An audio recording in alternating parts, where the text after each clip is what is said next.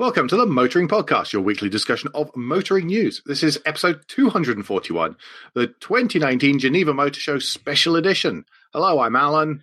Hello, I'm Andrew. And we're not alone, are we, Alan? Everyone is happy to hear. No, it's not just us droning on for a little while tonight.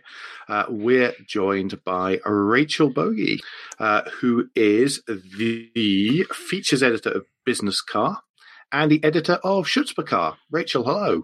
Hello. Thanks for joining us. Thanks for having me. And also by Andrew Brady, who is the new cars editor of Honest John. Hello. Thank you for joining us, Andrew. No, thank you very much. You're going to help. You're both going to help at this whole thing sound less ranty from me and less. This is what happened on the public day from Alan. No pressure on both your shoulders. Yeah, I wish I could disagree with that, but that's pretty much what's going to happen. Should we just make it clear what the format of the show is going to be? Because it's been such a long time since we've done this. Yes, it's so unclear that I have actually forgotten myself. So what we're going to do, everyone's going to have a little bit of talk about the background of the show, of the Geneva Motor Show this year, and then we're going to look at some highlights, some lowlights, and any surprises, and just other stuff that we thought was interesting from around the place. Mm-hmm. This year's show, held unsurprisingly in Geneva, was a bit weird. No one was going, were they? No OEMs. No, well, there was no JLR, no Volvo, but there was Polestar. No Opel, no Hyundai, and no Ford. Are they quite large stands normally? Ford normally is, yeah, but the rest not so big, really. Okay. The rest not so big. Yeah, it was, I don't know. In a way, I missed them, and in a way, I didn't. I don't know how the rest of you feel or felt. Did you notice any particular lack there? Not really. There was certainly plenty going on. There's certainly plenty of news coming out of it, plenty of interesting stories. I don't think it was a particularly quiet show. I mean, I wasn't actually there. I was covering it from base. From what I could see, there's loads to talk about. Andrew's so important these days, he has a runner to do these things for him. But Rachel, you were at the show as well, weren't you? I was, yeah. But yeah, like Volvo, their stand is quite big, not as big as Ford's usually is, but they were replaced by Polestar, their like sister brand. So it sort of felt pretty much the same, although I did kind of go around the corner and see Polestar, and I was looking for Volvo, and I saw Mazda instead, and I did get a bit confused. Yeah, it was. But the stands that were there were just a little bit bigger than usual. Yeah, and there were a few bits. There were a few more pot plants around the place, and a couple of extra bonus cafes had sprung up, certainly by the public days. Was it easier to get around as a consequence? No. It was just as bad, if not worse. I mean, Saturday was so busy. It's busier than it's been, certainly since we started doing the podcast. So the demise of motor shows is perhaps a false statement? Judging by the public day, which admittedly was a rainy Saturday in Switzerland, then there didn't seem to be much of a demise. I was expecting it to be quieter. In all honesty, I was expecting it to be quieter than last year, and it really wasn't. But what about the press day? I felt it was a bit quieter than previous years, to be honest. But I was wondering if the public days would be the same. But from what I've heard and from what you've said, they were actually just the same as usual. Yeah, they really were. I mean, the thing is that they didn't take a big... everybody's sick of me. Each year I come back and I go, I wish they wouldn't put all the performance cars together. Because what happens is this big knot of people and then 20 minutes of trying to elbow your way through folk 5-6 deep in these narrow aisles trying to take pictures of Bugattis and Paganis and Koenigseggs and whatever else. And that was definitely the case this year. I mean, there was a large chunk of the what to me is always the final haul with Volkswagen, the Volkswagen Group, in that I confess I didn't venture into. So Koenigsegg was there, I'm told. Yeah. No, didn't see it. The Pagani was there. Nah, couldn't see it. And You didn't Rimac, take your mobile ladder with wheel on the bottom, so you could just be pushed through whilst looking from on top. tempting. I mean, there are some McLaren and stuff. I was saying before we started recording that I have 2 pictures of the McLaren stand, and I stood 6 people back with my arms outstretched, my phone in my hand, and went snap, snap, and then it was like, oh, so that's what's there. And let's not talk about the Ferrari stand and the FA. Well, we may well do in a bit, but it was absolutely hoaching. Do you think less? I know this is prediction corner now. Do we think less manufacturers are going to turn up next time? Is this set a precedence from the ones who haven't turned up? I don't know, because the ones that were there got bigger stands. So whether they saw that as a good thing, I don't know. But I wasn't expecting all of the manufacturers that didn't turn up to not be there, actually. I was quite surprised, especially with Ford. They usually have a massive stand. So maybe they'll lead the way and not go, but it's Frankfurt next. So maybe it's because one of the reasons given was obviously cost effectiveness. Is it possibly that they've realised they can control a message better by doing their own sort of launches, like Volvo's done, Jaguar's done? They do a big event for the car reveal, and there's a stunt, and there's celebrities come and talk and things. It's like a tech, it's like an Apple keynote or a Android keynote now, isn't it? For some of these manufacturers, so maybe they feel happier that they've got control of it that way. Possibly. I'm not convinced. The reason I say I'm not convinced, and yes, you can, if you hold your own event, you can, make your own news at the appropriate times. But, Volvo and JLR and Ford all put out press releases on the press days. Just the same way. They made sure there were announcements on the press days and in the run up to Geneva. So I guess they got their message into the Geneva coverage to an extent. Well, Jaguar without did, all they? That must have been. This has been the most cost-effective motor show we've ever been to. Yeah, we've been invited along. We've won a big award. Now let's all go home. Yeah. I see your point from that. Yes. So they were still. It was still as if they were there. It's just that there weren't a load of cars there, to me. Okay, I was just curious because we've been told progressively over the last few years how motor shows are dying, and I'm not convinced they're dying. I think they just will probably need to evolve a bit like Goodwood do it with their moving motor show stuff days and things like that. Get it a bit more interactive and a bit more. Yeah, but Geneva can't do that. No, I know that. I know Goodwood have a very unique capability, and by all accounts, they certainly charge for that. Yeah, and as a visitor, then it's not that expensive to go to Geneva.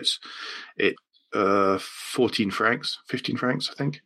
No, 16 francs. Pardon me. It was 16 francs at the door this year, and because I realised I'd forgotten to buy tickets, go me, and no, 16 francs at the door.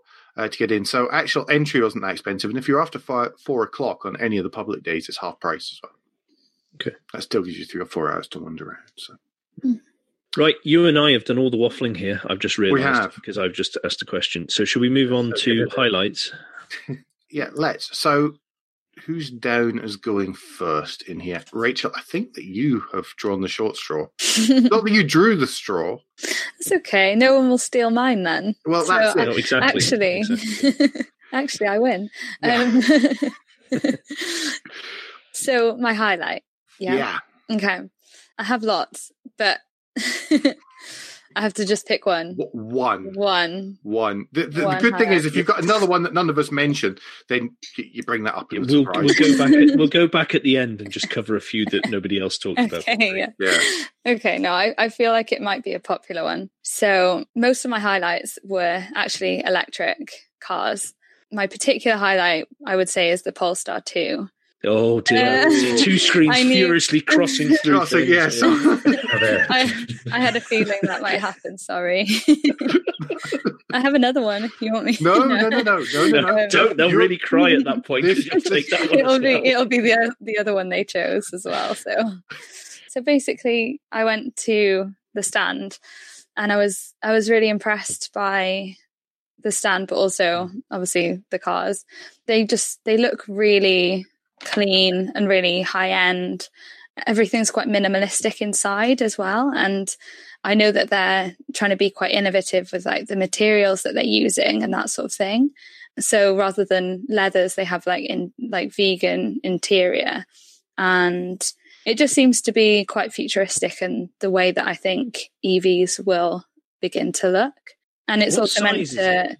So it's I can never really tell off the pictures. I don't know whether it's a sort of SUV coupe type thing, or whether it's a sort of saloony hatch. Not sure. So it's on the same platform as the XC40. So it shares that, and then it's also it's like the main rival of the Tesla Model 3. Okay. But it's also meant to be, I think, about £52,000. So it's not cheap. No, it's from about six. I was just looking at the configurator because it was also on my list. Yeah. And it's saying it's from about 60,000 euros. Okay. On the configurator. Yeah. But I completely agree with you about the finish and the materials. Because it is just so. I mean, I know that these are the cars on the show stand, etc. But it was just so nicely done. Yeah. Because it wasn't. It was trying to be its own thing, but at the same time, it wasn't. Oh my goodness me, we're so futuristic. Look, we've put nothing in here. And it just, but it had all the sort of cool Volvo stuff whilst not being a Volvo. Does that make sense? Yeah, like you could sort of see Volvo when you walked onto the stand. It looked like a Volvo in a way, but it is very much its own thing. Yeah, it looks very Volvo-y without the diagonal bar and badge. But it isn't. But the closer you look, the less it is. Okay. And you asked what shape it was as well. So it's unusual, and it's not a coupe SUV. It's a saloon SUV in the same way that a Skoda Octavia or a Superb is a saloon. It looks a bit saloony. And Rachel, disagree with me if you disagree. It looks a bit saloony, but it's a liftback. Okay. Yeah. Well, I like a liftback. So the profile's a bit odd, but it's not. There just seemed to be a lot of side before you got to the glass, and that was misleading in the photographs when there weren't people there. How big it is. There was so much electrification at the show. I think that lots of material before we get to the glass is going to be a thing. Mm. Yes. I don't want to steal anyone else's suggestions here, but the Skoda Vision E was great if you chop 8 inches outside of it. Yep. Other than that, it looked like somebody had already squashed it between 2 trucks. But it was it's a car, but and I think that's going to work. That hand action of me stretching something is going to work so well on audio, isn't it? It's perfect. But it's perfect. I think we're going to have to get used to it. And all the designers are going to be hating that, absolutely loathing it. Mm. So I presume you talked to the people on the stand, Rachel. What's their expectations for the model? Well, I spoke to them. Basically, I wanted to find out if there would be potentially a cheaper version in the future. Mm-hmm. And they said that there may well be a lower range car for a bit less money, but it won't be coming for a while. So that's kind of what I was interested in finding out, because it is quite a high price point, but then, it kind of is quite premium. So you'd expect that anyway. Yeah. And it feels premium too when you sit inside. It's quite different actually to a Volvo, but yeah. So they have made a differential between the brands. I'd say it's not just to a point. Yeah. Okay. You could probably tell that it was a Volvo. There's definitely shared DNA. Yeah. Yeah. but they've made the effort to try and step them apart. Yeah. Okay, that's cool. Yellow seatbelts, always yellow a win. seatbelts. You've got to have the performance awesome. back for that, by the way. Oh. Yeah, I just go with that tonight. I was like, I'm not bothered about the brakes. I'm not bothered about the upgrade to the gold coloured tyre valve caps. But I want the yellow seatbelts, so I'll have all of that. Worked for me. So, come on, Alan. What was your right? Well, Polestar 2's been marked off. Oh, okay. There's 3 others. So hopefully you guys will fill in the other 2. I'm going to go for the Alpha Tonale, which is definitely not pronounced toenail. Okay. It does look like toenail. It does look like Really toenail, good. doesn't it? That's how everyone was pronouncing it at the show. So We had an Italian reader said that they'd send me a CD with pronunciations on it if I wanted. nice. I didn't take him up on that, but yeah, I mean, Alan did such a good job. I don't need to now. I saw that comment against your story on the website. By the way, I had noticed that one. So yes, Was it you? and I've made it. No, it wasn't me. I promise. And I've made the obligatory toenail joke. So there we go. Tick. And what it is it's a small SUV. Hooray! And it's a hybrid as well, and it's based on the platform that the new Jeep Compass hybrid, which they showed off at the show, is on. So it's using essentially existing parts bin stuff from Fiat, but it looks fantastic. I think the front end looks gorgeous, even though it's a small SUV. I think the front end looks superb. Mm-hmm.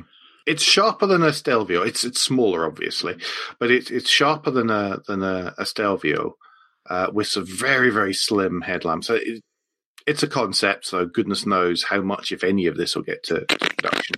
A really nice, sharp, sort of triangular alpha grille, and sort of triple circle rear headlamps. Pardon me, tail lamps. That's what they're called, isn't it? Along the same kind of style as the Alpha 159. Somebody nod and tell me I've got the number right. Thank you. Right. The 159. So, but it in a sort of CSUV type size. And it just looked great. I was all prepared to be all cynical about it and not like it that much. And I actually really liked it. And of course, it was shown in a lovely shade of sort of metallic red as well.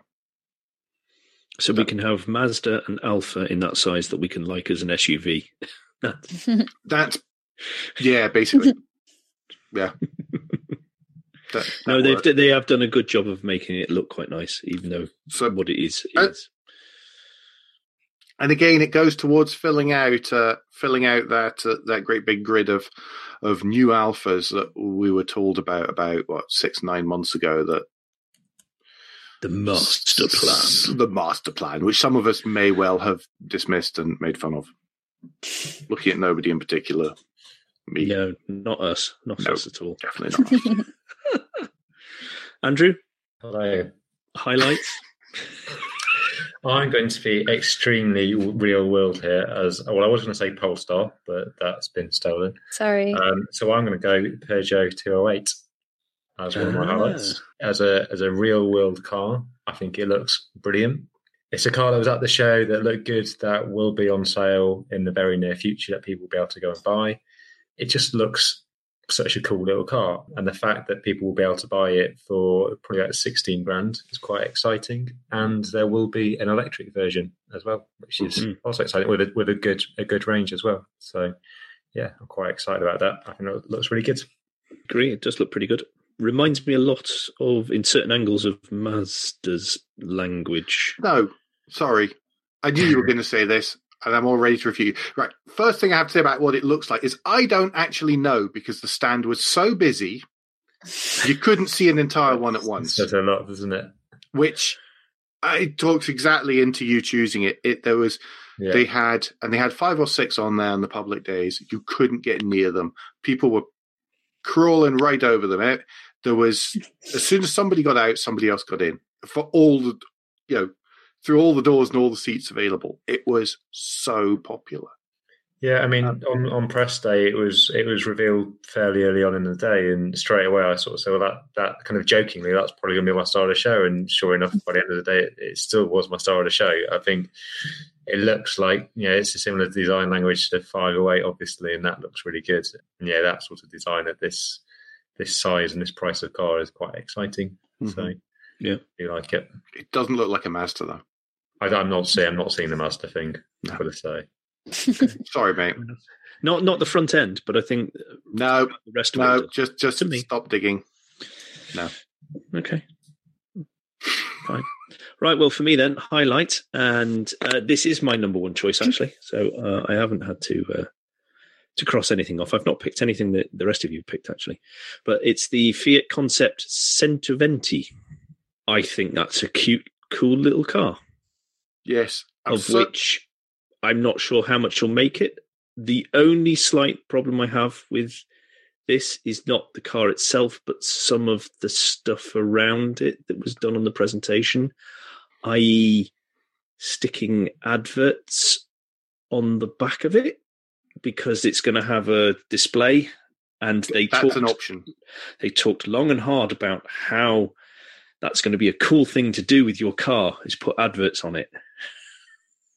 You're not meant to be ranting. This is meant to be the positive one. No, I know. That's the bit I don't like. But the car itself, I think, looks brilliant. I really, really like the shape of this. I mean, it looks like it's made to be EV completely, let alone because it's supposed to be the new Panda, isn't it? So let alone have the usual ICE engines it's going to have. Mm-hmm. I just think it's a funky little thing. Fiat were making a big deal about the modularity. Yes. Big deal about the of a concept. Yeah. And they were saying that lots of stuff could be 3D printed. And this is the bit where I lose it slightly as a former product designer. They were saying it could be 3D printed. Parts could be done in dealerships, that you could sort of modularize the dashboard like a big sort of pegboard. And they actually had ones you could sort of stand there and play with it and move stuff around on one of the dashboards, which was as fun as going, oh, look, there's a picture frame. I'll put it over here instead. But there were lots of bits and pieces like that they were doing. But it's the batteries, isn't it? It's quite cool in that, yeah. So, so was it 62-mile range, something like that, I think? That was one of them, yeah. Okay. But if you can take it along to the dealer and say, I want more batteries, so I want to travel further, and they can do it there at the dealer. Mm-hmm. Right? Yeah, it was the idea was that that stuff like that was easily swappable.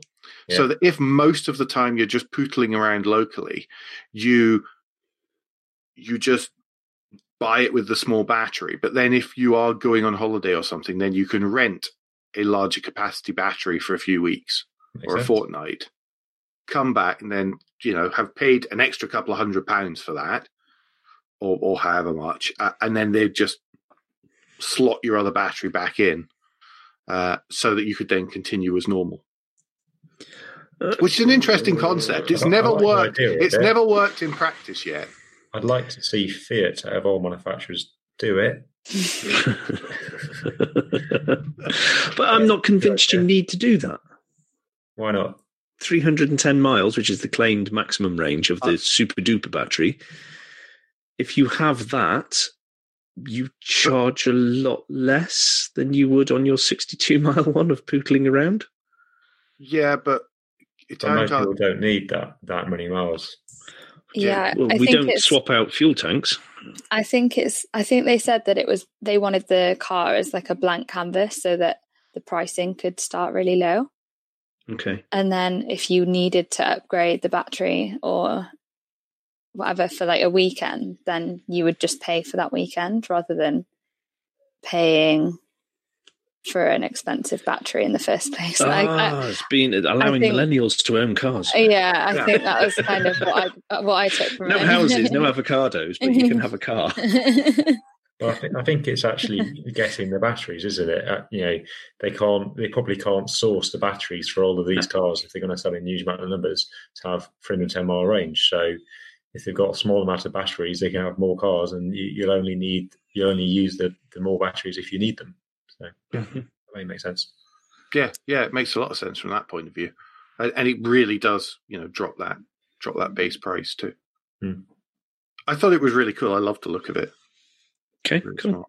Anybody got any leftovers that nearly made it onto your number ones? The Cupra Formentor, just because it's a cool name. Really, I thought it was cool. I really like the look of it. Really, it's a bit divisive. Okay. I don't like it. I'm sorry. I thought it was really, really. I stand by my initial Jota sketch comment on Twitter.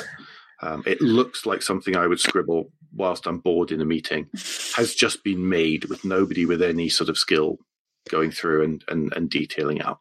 I thought somebody went, quick, we can't just do another photocopy of the VW design. We've got to do something different. Quick, put a few shoulders on it. It was a bit like that. The only other one that's on my list is the Honda e-prototype. That was mine too. Which I loved. My dad said an interesting thing about it, which is unusual, for him to say something interesting. But hello, Alan's dad. No, he doesn't listen. It's fine. But he said it reminded him of the Peugeot 104, in that it's quite a simple shape, but it's kind of timeless. It'll still look good. It won't date quickly. It'll still look good in 20, 30 years' time. I think that stands up against the design that's going on with a lot of cars at the minute, where there is so much over-design that anyone who comes out with quite a simplistic and minimal design, that you suddenly go, oh, wow, doesn't that look amazing? I do. And the retro thing as well seems to be coming back. It's like it's based on a 1970s Civic, isn't it? Mm-hmm. I think that's where they took the style inspo from. I do wonder if it's a bit style over substance, though. Well, you say that. My question with it, and I really like it, but I just don't understand who the buyers are. No, it's going to be very expensive. Yeah. And it's not because they still haven't told a price, have they? Because they're that scared of how expensive it's going to be. Well, I asked how it would compare to a Renault Zoe, and they kind of laughed. Yeah. And they but I just wanted a price point, and I think it's 30, I think. Yeah, it's like more BMW i3 territory. Yeah, I think so. I think you're right. For a city car. Yeah. I mean, it's so cute though. It's nice. They've also been given free range to create the car that they wanted to create, which is very nice, and it's a cool little thing. But it's going to sell in small numbers because it's going to be so expensive, I think. Yeah. And like that, I do wonder if it's style over substance as well, because the range isn't all that good. A question I don't understand. So it's got this kind of a big chunk of the car is the bonnet, but there isn't really much underneath there. It's got the motor at the back driving the rear axle. What's the point of the front? Now that means it's got a very small boot, and actually there's not that much space inside. It looks cool, but why have they done it like that? If they market it right, it'll still be a success, and it'll still make them money whilst raising their profile. I'm sure, and they've done a good job of sort of previewing it so with the concept and building the hype around it so far. So I'm sure they'll market it well, but it'll be an interesting one to watch. And it's apparently really close to how it will actually be when it goes on sale. I think the concept is like 98% realistic. So the things that will change, probably the glowing Honda logo at the front and that sort of thing. Okay? Yeah, it's not legal. Oh, okay. Really? Yeah. That's a shame because it does look good. I was like, I hope that's staying, but no. Doesn't it need wing mirrors, or is also the camera wing mirrors? Yeah, I don't think they can stay either. Well, I think they will stay. I reckon they'll stay. I think they'll stay. I'm with Andrew on that. Again, I thought that was legislation. Yeah, they are legal. Are they? The e-trons got them, and they feel that I went to a preview thing with a Honda, and I had to sit in it, and they feel like they're in a better position than the e-tron. Like the e-tron, it's really strange where they're placed. Mm-hmm. But yeah, legislation's been changed recently, which is why there's more cars bringing them out. So yeah, they are legal, and I reckon they're going to stay. Whether it'll be standard, they might be an optional extra. I don't know.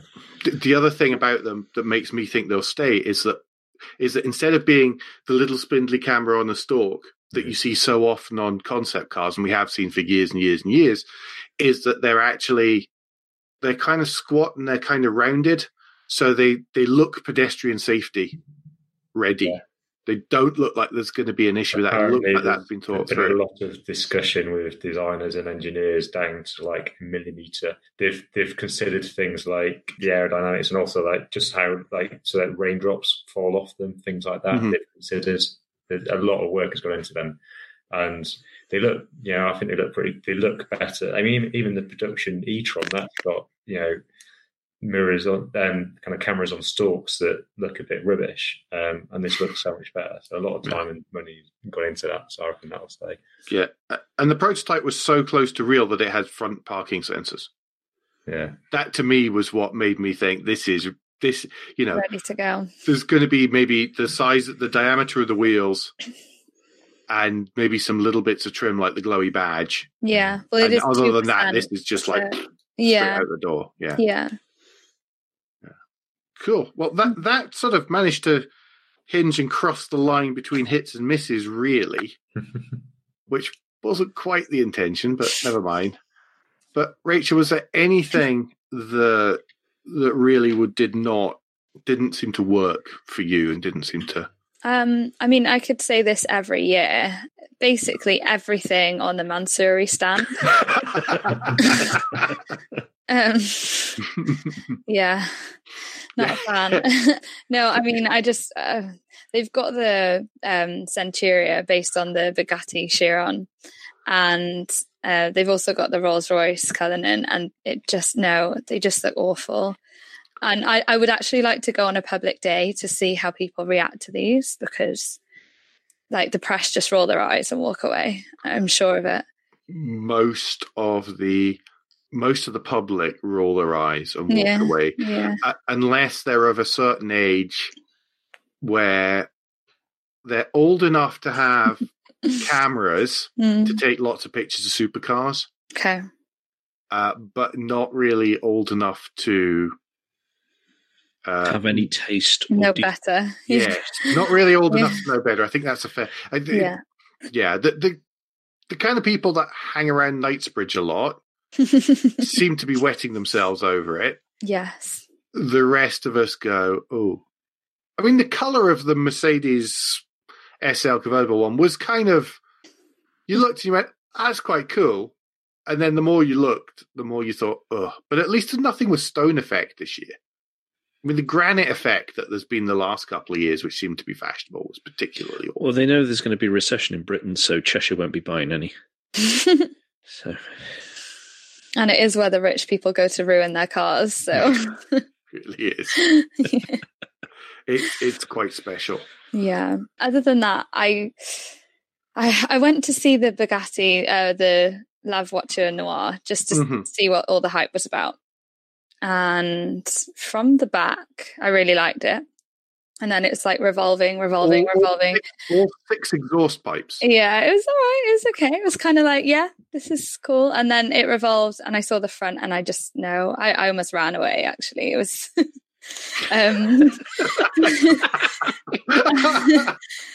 There's only one being made though, so that's okay. It's like you won't stumble across it every day. It's already been sold, so... But yeah, it's probably someone in Chelsea, which is not far from where I live, so I might need to move. No, but that was on my list actually of cars that I wasn't that impressed with. Partly because I then spent 20 minutes sort of nose to armpit with a whole load of other people squeezing around the stand. What was on mine? Let's see. Which will I pick? The Mitsubishi Engelbert concept. That was mine as well. How dare you? How very dare you? What do you mean? It has a ridiculous... I know it's named after a Swedish... Not Swedish at all. A Swiss ski resort. That's why it's called that. But it's just... I just felt it was kind of the same thing that Mitsubishi had been showing in previous years, but not as impressive. It was boxier. Previous ones have been a bit more Transformers. This was I liked it. I liked it a lot. I thought it was unapologetic about what it was, but it didn't do it in a. I thought it was quite neutral in design as well, where a lot of these things we're super aggressive. Oh, look at us, we're aggressive. Even though we're just going to go on the high street. No, neutral means dull. I'm sorry. It's, as far as I'm concerned, its only saving grace was that it had spotlights on the roof. The roof box was great. Actually, yeah, it was really good. I liked it. I'll concede that I didn't mind the roof box, but the rest of it, I just looked and went, oh, it's last year's concept car, but less interesting. It does have a larger battery than the Outlander, though, so it is developing. I think it can go for.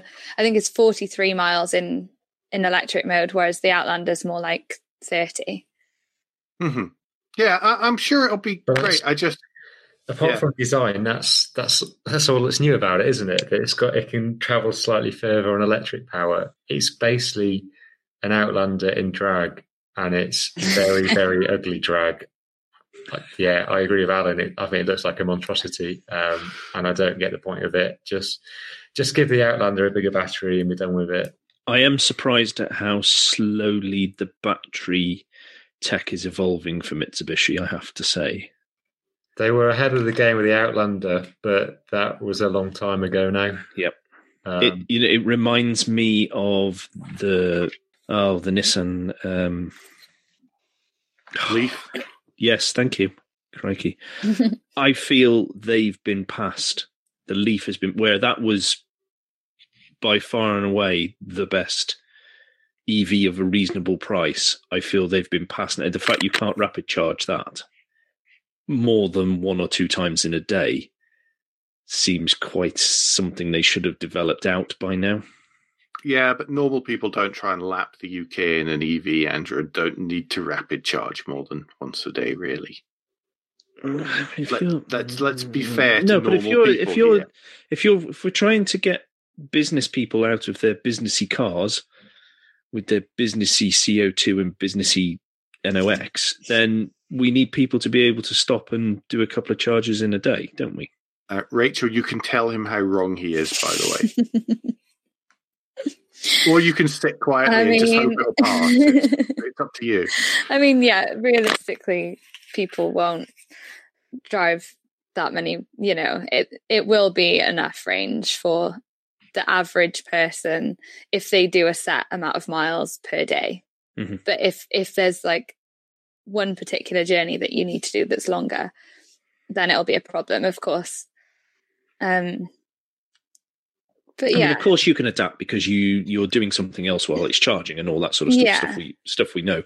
But if it's not, and I realise it is a small proportion of people in the country that will need that, but to have that as a definite no, and I've taken us way off topic here because I'm yes, you have. We're meant to be talking about the Geneva Motor Show, Andrew.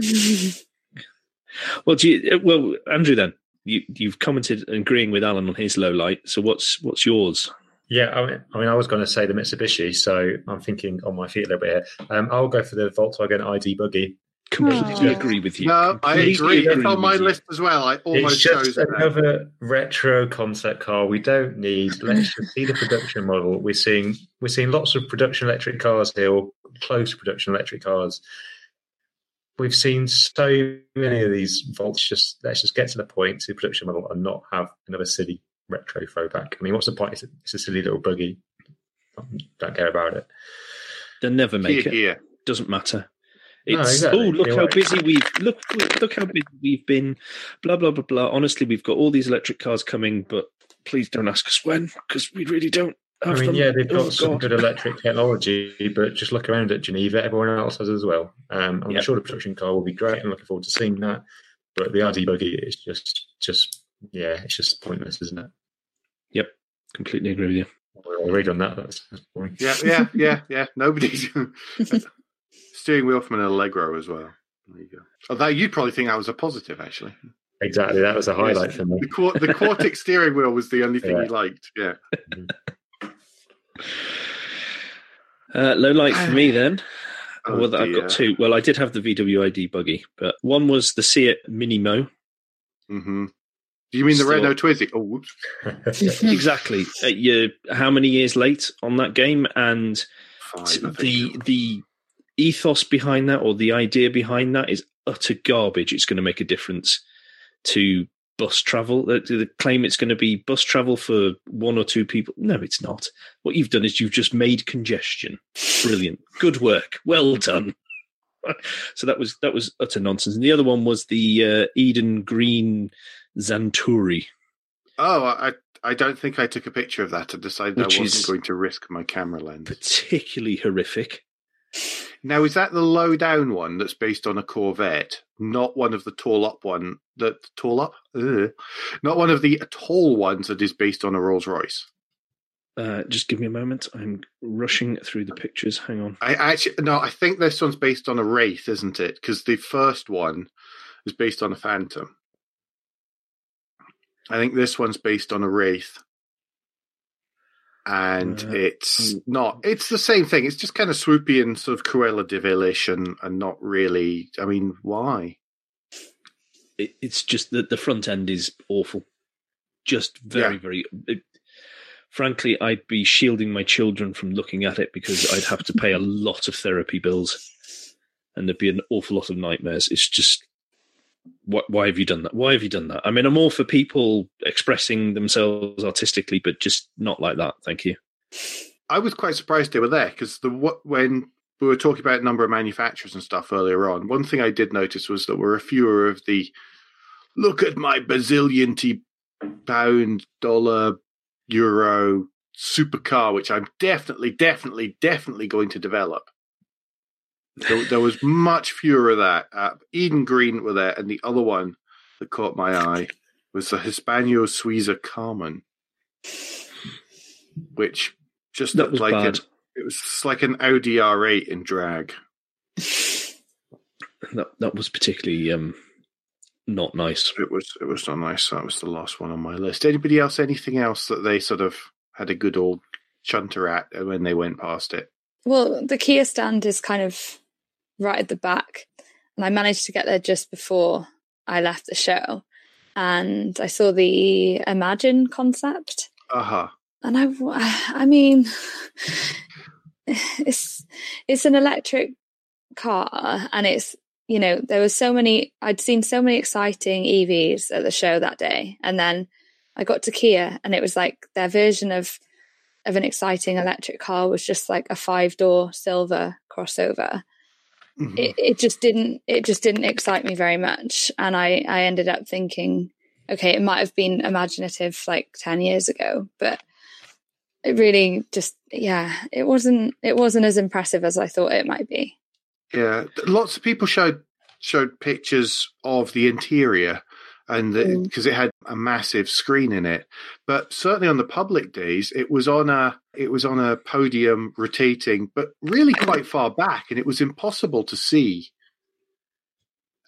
It was the same as you. To be honest, I'd almost forgotten about it because it was one of the very first cars I saw, because it, completely the opposite end of the halls. So I'd come in that way, and it was one of the first things I saw. And I looked and went, oh, that's nice. I took a quick snap and walked away. And it was only later on, actually, when I was looking at other people's commentary, that I saw the inside and the outside. I agree with you, Rachel. It was a bit. Oh, Imagine. Okay. I can't work out what it's meant to be, do, and who be for. To look nice on a show stand, mate. Well, the front end looks hideous. Just in the pictures, the front end just looks awful. And again, it's that. I mean, it's something I'm going to have to get used to. But the whole 8 inches, 2 foot, too much metal in the side. If that was a saloon and you dropped it down, I think that's probably quite a nice shape, and that would resolve a lot of the issues I have at the front end. But because that's where they stick the batteries underneath, so they're all sort of SUVs. There's 3 things I think that we're going to have to get used to looking at new cars, especially EVs coming forward. The first is that they're either going to have they're going to have one of 3 things or a combination of all 3, and we're going to have to get used to it. There's either going to be too much metal, okay? So there's always going to be 8 inches too much, or there's going to be plastic cladding, or there are going to be slashes. And there might be some combination of those. But one of those, people like people Honda have shown it. You don't need to do the slashes and the swoops and everything like that. Well, and you're going to say Mazda, but Mazda haven't shown a car where the battery's in the platform, and that's what it is. That's what's causing this. The Fiat as well. I can't remember where the battery is in that. It's Italian, so they might not have bothered including the battery yet. But I mean, I totally understand the having to raise things up because a lot of batteries are going to go underneath. I get that. I understand that, but we could have some elegant design though. We're not allergic to it as the public. Okay, said the person who just loved the Mitsubishi Engelbert Humperdinck. Yeah, I'm just going to leave you. I'm not even going to continue this discussion. Contradicted yourself brilliantly. Folks, is there anything that surprised us that we weren't really expecting, that was an unpleasant delight, or that was more interesting than expected? Rachel, I think you as I said, Nick, you pulled the short straw again this time. Well, mine was actually going to be the Fiat Centoventi, but I have a backup, so don't worry. Okay. No, surprising as in I kind of didn't know it was going to be there. Then I really wanted to see it, and then I couldn't really get to it. The Aston Martin Lagonda all-terrain concept. Yeah. I couldn't. It was strange. It was like in its own little room, and there were like security guards stood there, not really wanting people with cameras to get anywhere near it. But from what I could see, it looked quite impressive, and apparently it has loads of space inside, but obviously I couldn't get that close. It's weird because they did it with the Lagonda concept last year as well, that on the public days you can't get closer than maybe 15-20 meters to it, and it's black, so it just doesn't show up in pictures. You get a silhouette and that's it. It's very strange. You can't really see the lines on the pictures either, I don't think. From where I was stood, it looked very different to how I've seen pictures, so now I can't really remember what it looks like. But yeah, it looks really imposing. I'm so glad you said that. Yeah. It does look imposing as a vehicle. It's like a Pink Panther-mobile. I'm sure Aston Martin would be delighted to hear that summary, Alan. It is. That's what it's like. It's got these sidey, lifty doors, and you almost expect the driver to poke out the front. Oh, well, I enjoyed driving to Aston Martins recently for the last time that anyone from this podcast did. Yep, that's all right, because I think I've also blotted our copybook with Mitsubishi. Never mind. Oh. But yeah, I think the design's really cool. It's like really futuristic, and it sort of it's nice to see an SUV type. It looks a bit different, so that's what I was quite impressed with. No, I what I could see of it, I liked it too. Yeah, I know that some people really hate on it, but I'm not one of those. I might be biased though, because they're manufacturing it in like right near where I live in Wales, so I was really excited when I found that out. Yeah, it looks interesting. I'm looking forward to going out and seeing there. It should be quite good at some point. Yeah, and then my other surprise one would have been the Citroen Ami 1. Mm-hmm. It was a prototype, and it's an electric two-seater city car, and I think it was inspired by the 2CV. It's got loads of which is a straight up description, starts to make it sound a bit, like a sort of side by side Seat Minimo thing. Yeah. But it's really funky. It's one of these times where designers have just been said, well, you don't really have to make it look too much like a car. Don't worry about it. Yeah, you can't really call it a car, can you? No, and it's like a collage. It's like a collage with wheels, and it's certainly really cool to look at. I'll be interested to know how much of it comes through into anything that's production. Yeah, me too. Well, apparently it fits quadricycle regulation or something, so that people can drive it if they're over 16. Yeah, I had heard you don't need a driving license. Yeah, it's part of the aim. Yeah. It's like an Axiom or a microcar and a. Yes, we've got one near us. The French term for them is a poor yaourt, a yogurt pot, which is driven by old people who don't have a driving license anymore. Yeah, but this is a completely different take on it. Because it's maximum speed of 30 mile an hour, isn't it? So it really is aimed for the urban area, which is a contrast to the Honda that's pushed as a city car with a poor range. It just shows.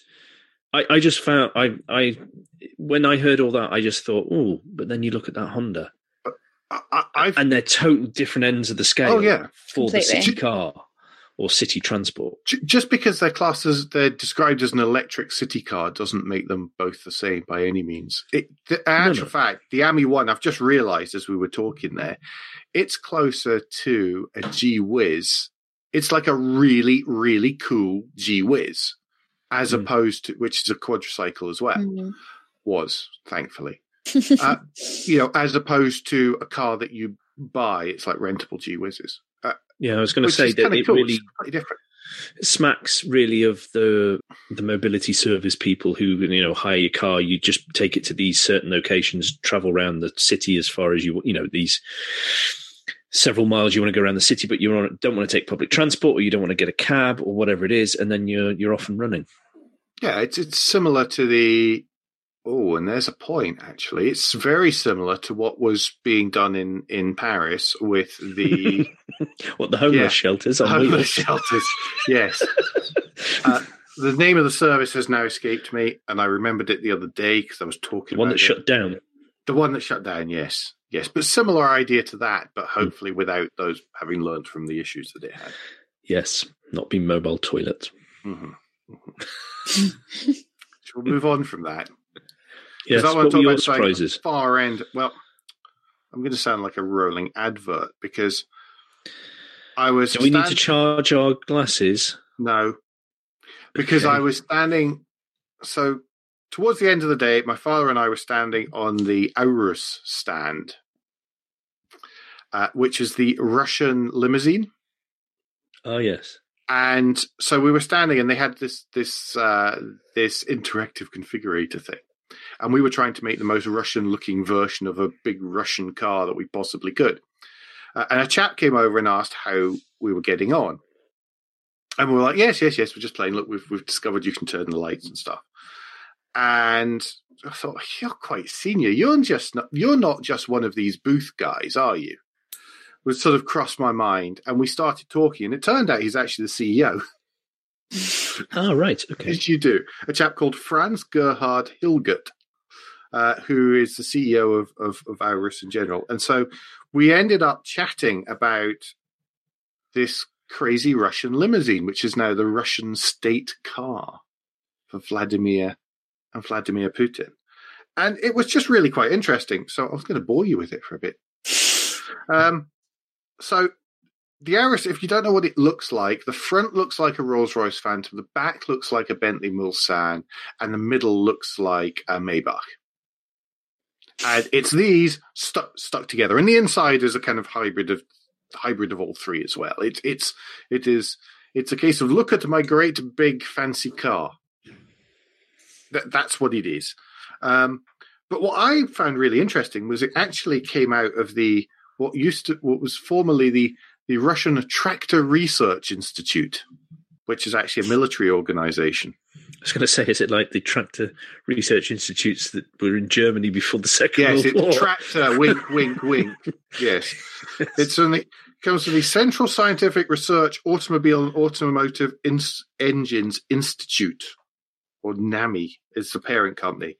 But they've actually developed, according to Herr Hilgert, they've developed everything from the ground up. So it's got its own engine, which at the minute is a 4.4 litre V8 hybrid. There'll be a V12, a V6, a V4 based off the same thing, all engineered by Porsche.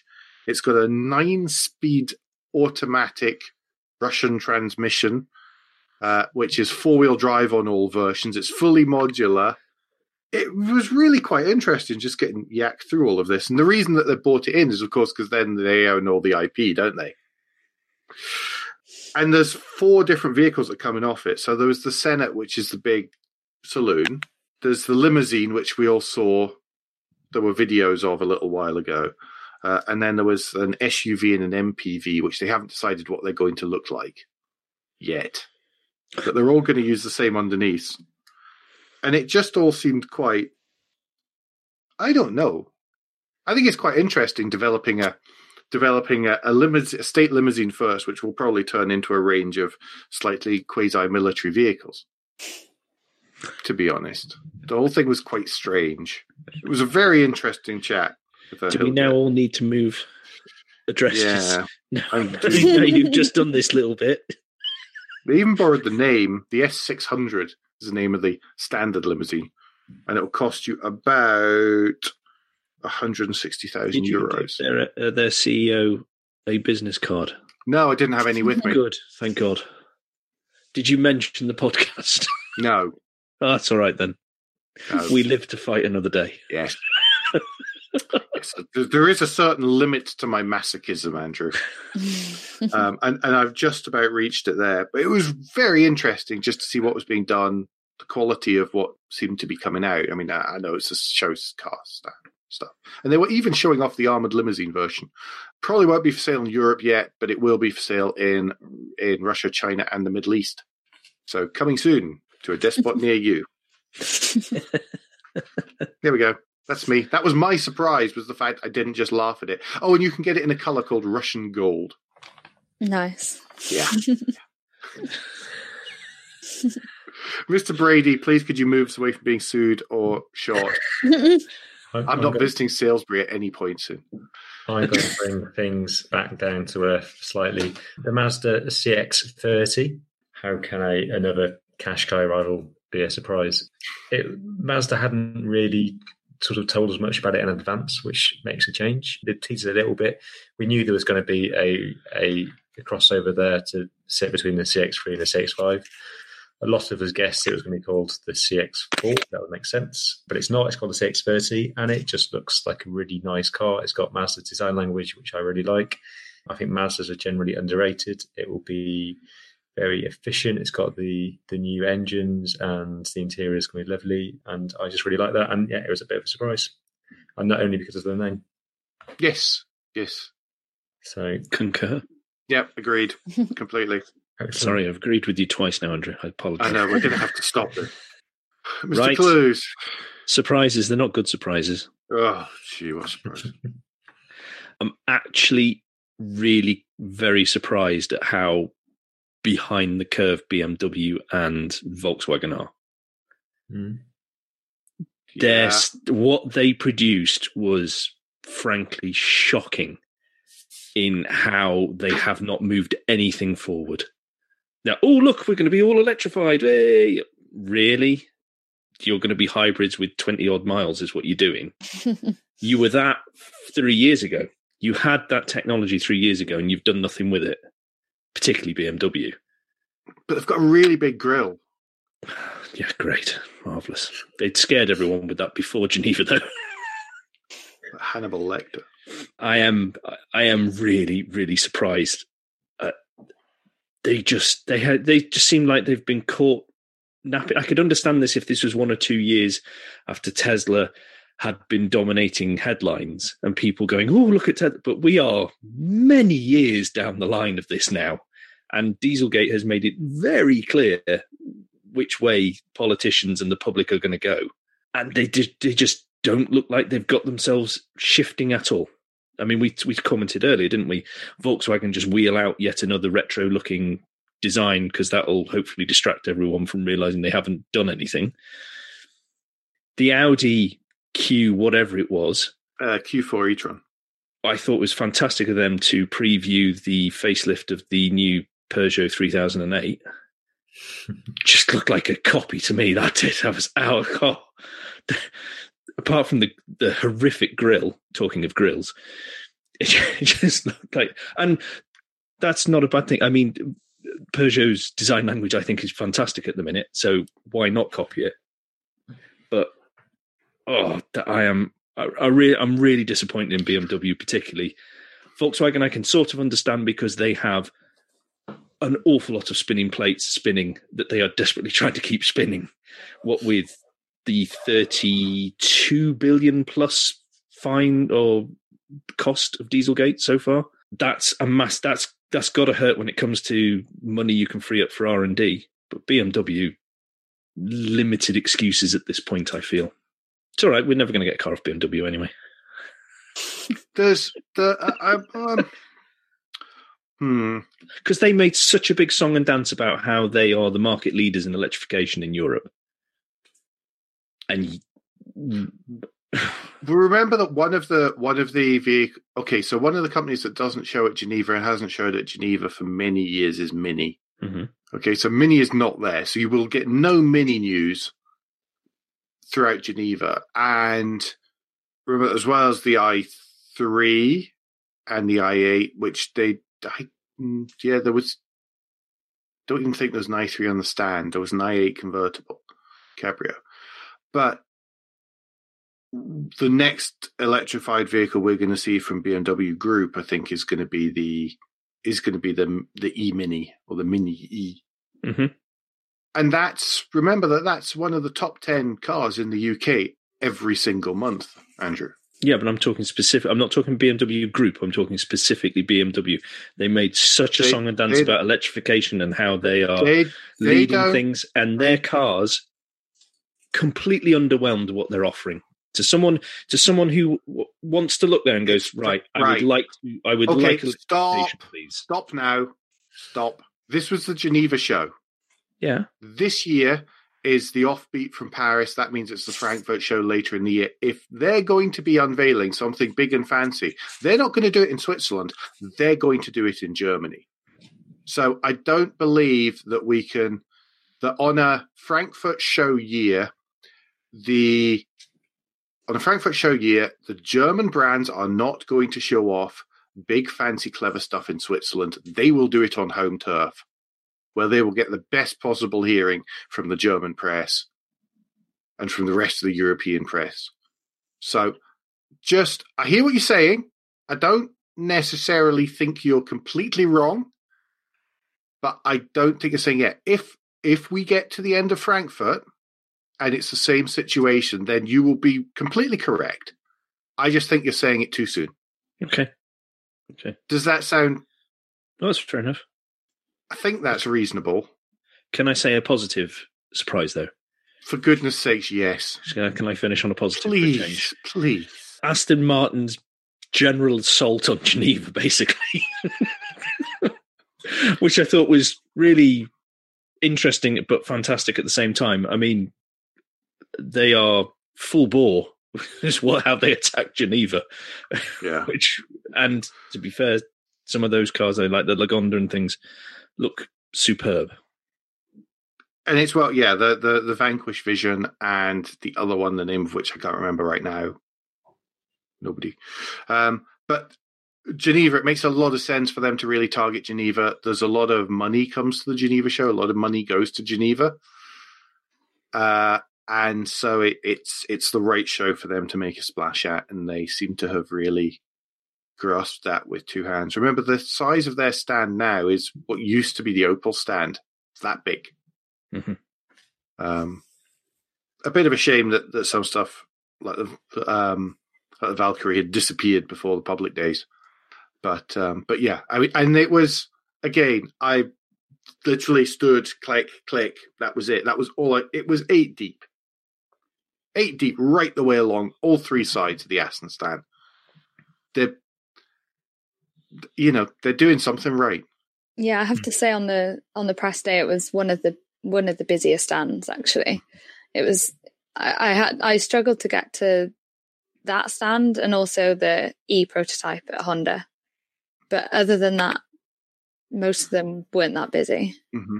The E prototype surprised me because it was the opposite. I could walk straight up to that. Really? Yeah. I spent a little time taking photos, running around, kneeling down, and not getting tripped over or kicked or anything.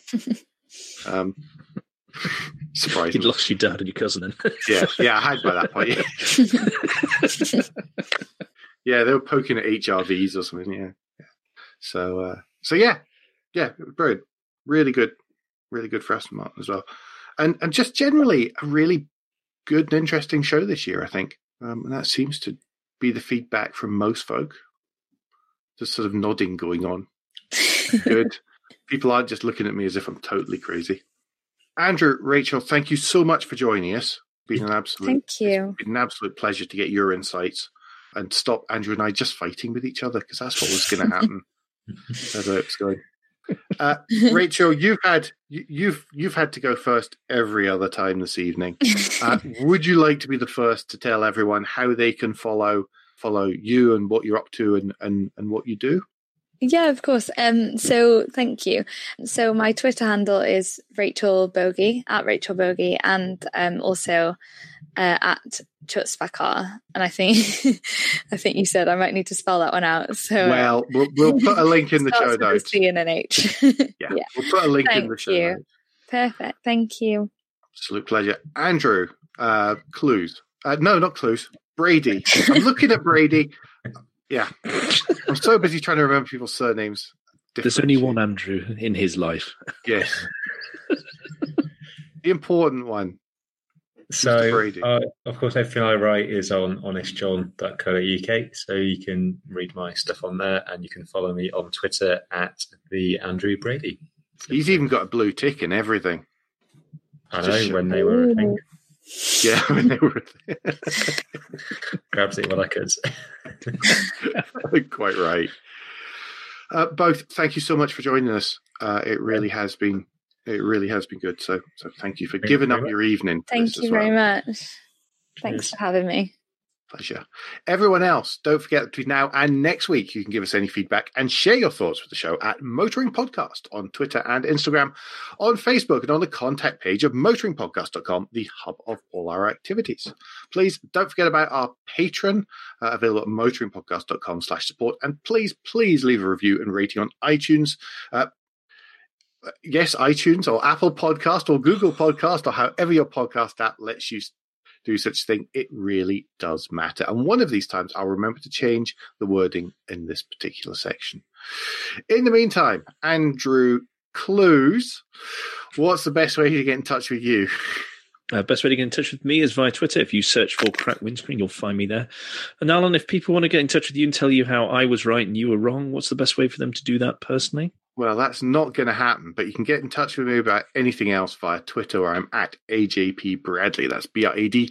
We'll be back before very long, but until then, I've been Alan Bradley. I've been Andrew Clues. And safe motoring.